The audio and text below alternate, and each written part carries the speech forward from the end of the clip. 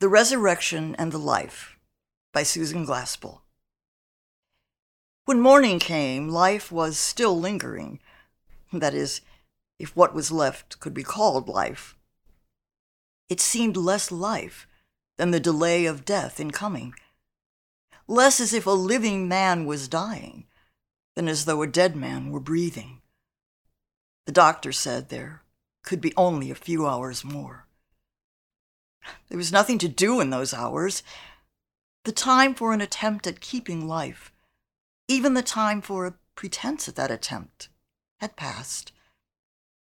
All that remained was to sit there, in quiet, through that mysterious time when life and death touched.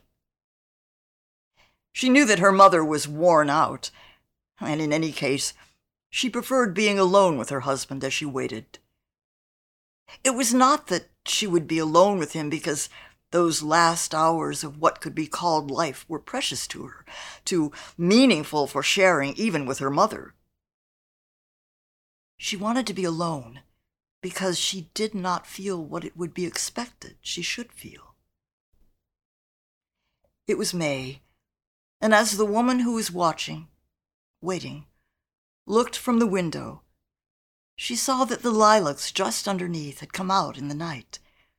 Oh, that soft rain had won them. The raindrops still lingered, and now the sun shone upon wet flowers and leaves. She leaned out for a breath of them. But when it came up to her, she drew back, and leaving the window, sat down over by the far side of the bed.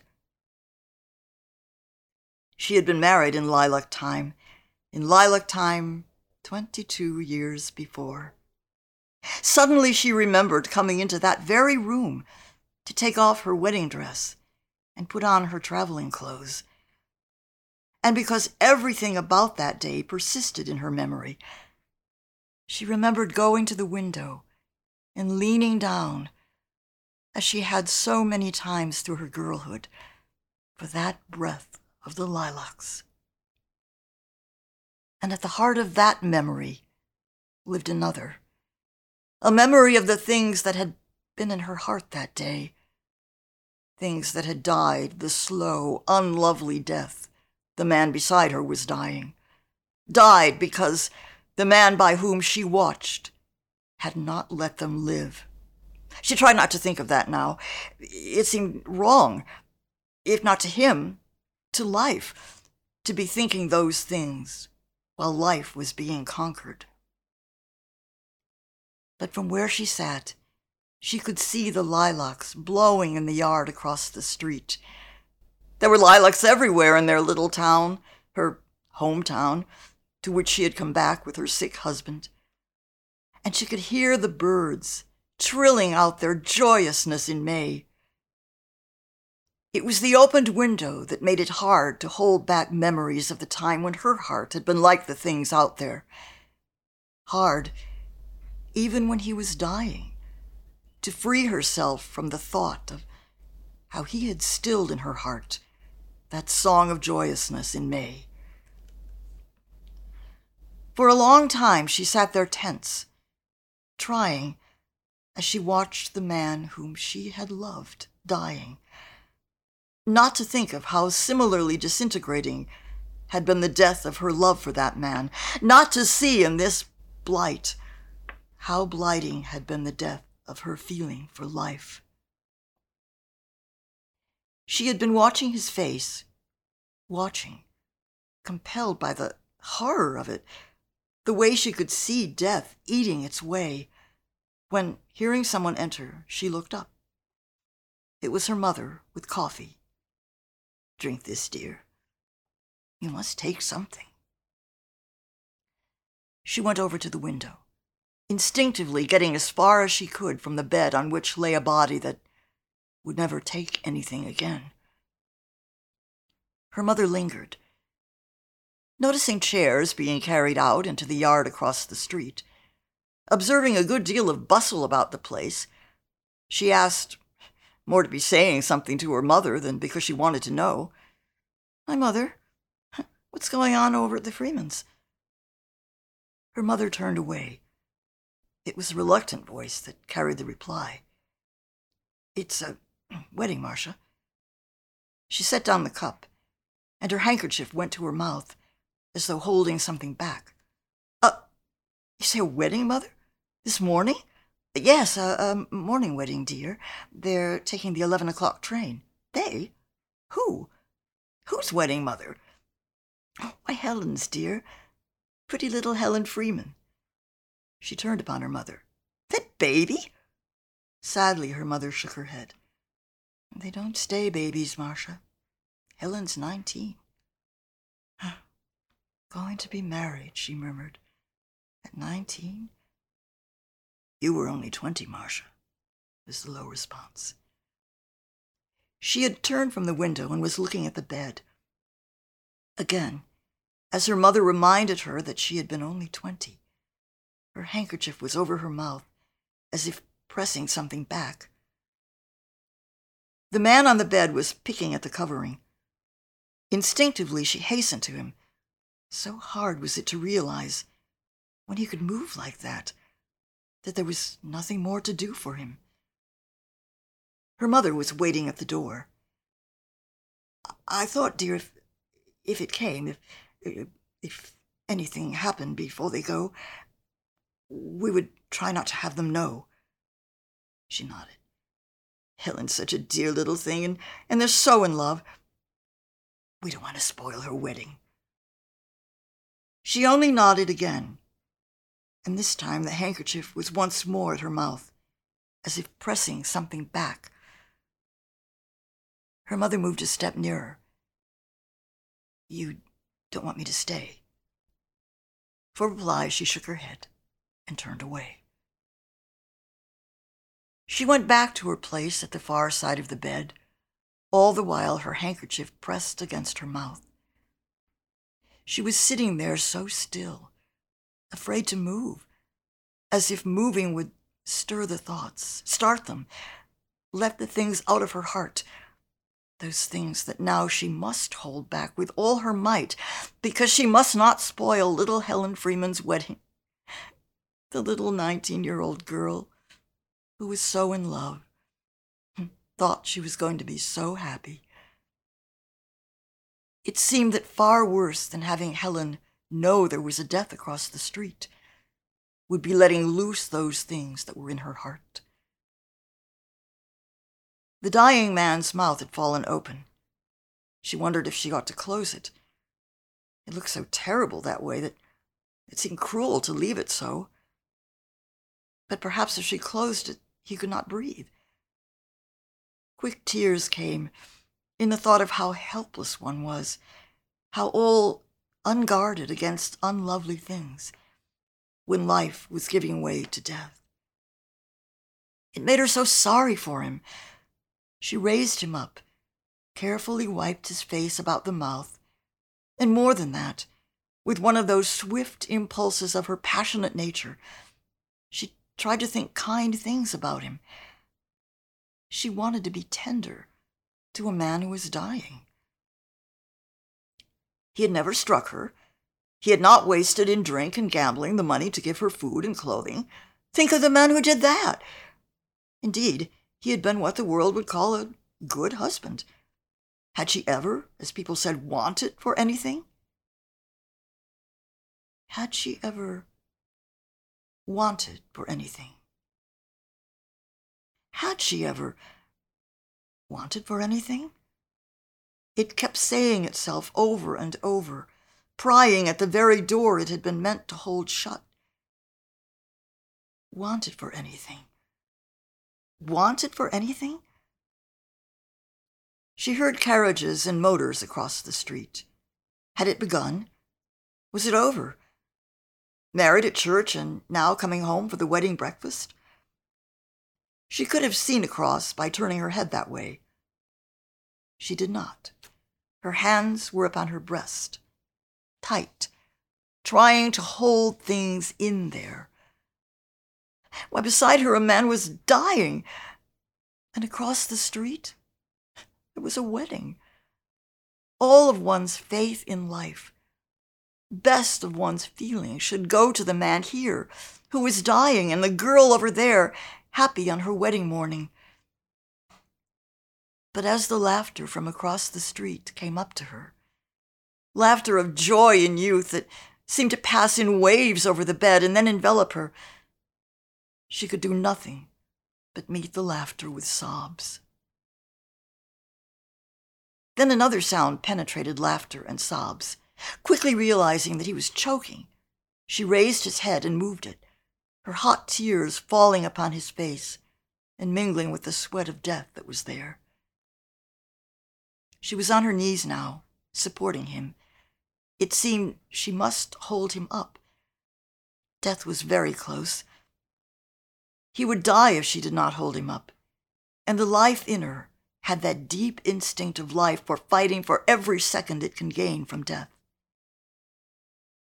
His face had become so misshapen, it seemed wrong to look at it. A long time passed while she was looking down at his hand. It kept moving a little, just because for so many years it had been moving, because muscles and nerves were used to moving. She was thinking of death, of how all human hands come to those last, purposeless movements. She was thinking of what it must mean to one who loved, mean after the love and tenderness of a lifetime, to watch the last movements of hands that had caressed and served. Raising her head at last, she too needing breath, she saw that across the street they were having breakfast out on the big porch. Some of them had finished and were out on the lawn. They moved in and out among the lilac bushes, groups of boys and girls laughing, sunshine falling lavishly upon them. She again wiped the dying man's face, and when she looked back after that, she saw Helen, the happy little bride. She was standing at the head of the steps. Beside her, the man she had just married. The way he was looking down at her told who he was. Helen was laughing and calling to her friends in the yard. Then she looked up to the man beside her. Ah, yes, that look she knew. She had looked that way, she supposed. She had felt that way. And all the while it was going on. Helen was not the only bride in the world that day. That very day, every day, they were turning those radiant, believing faces to life. She had turned a radiant, believing face to life. She had been sure, as Helen was sure, as they all were sure. Oh, yes, love's failed. They knew. How sad it was, they would say. Then quickly turn that glowing, trusting face back to life, smiling out their thankfulness that no such thing could come to them. It seemed to her that more cruel than death were those wiles of life. The man she was holding choked again, and mechanically, almost unconsciously, she moved his head. But her protecting instinct and her sorrow were with the little bride across the street. She wanted to cry out to her, "But don't think life's going to give you what it promises. It just gets you, with promises, then crawls away and leaves you there to starve." A force strong as that sweeping the man out from life swept her back to it, back into those days before she had been driven to defending herself by trying to deaden herself. Days before she had won any ground in the devastating struggle to bear life, by not expecting great things of it. That light on the little bride's face had touched it to life.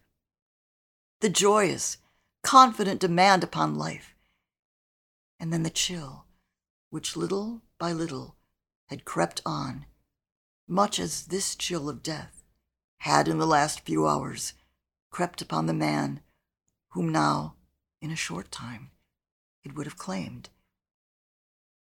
But how strange that the things in her heart she had thought safely dead should be live enough yet for suffering. She flinched now in just the memory of how, stepping out eagerly into love's country, she had time after time been pushed back. Memory of how she had stretched out her hands with gifts that were not wanted, were not even seen, and had been left there, shamed, not knowing what to do with those offerings she had borne with so proud a joyousness. Oh no, he had never struck her. Food and clothing for her body had been provided. The world would call him a good husband.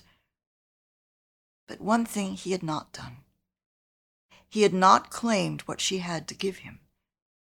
Unclaimed, it tortured her until it had warped her to that state where life is bearable. As again she did for him a little service and saw the sure signs of how close was the moment when there would be nothing more for her hands to do for him, she tried again to do him the deeper service, send with him the kindly thought it seemed each human being must want to take with him from life. Outraged at herself, frantically resolved to turn to him, be kind, she called upon the thought of how there had never been any other woman, how he had been, as they put it, true to her.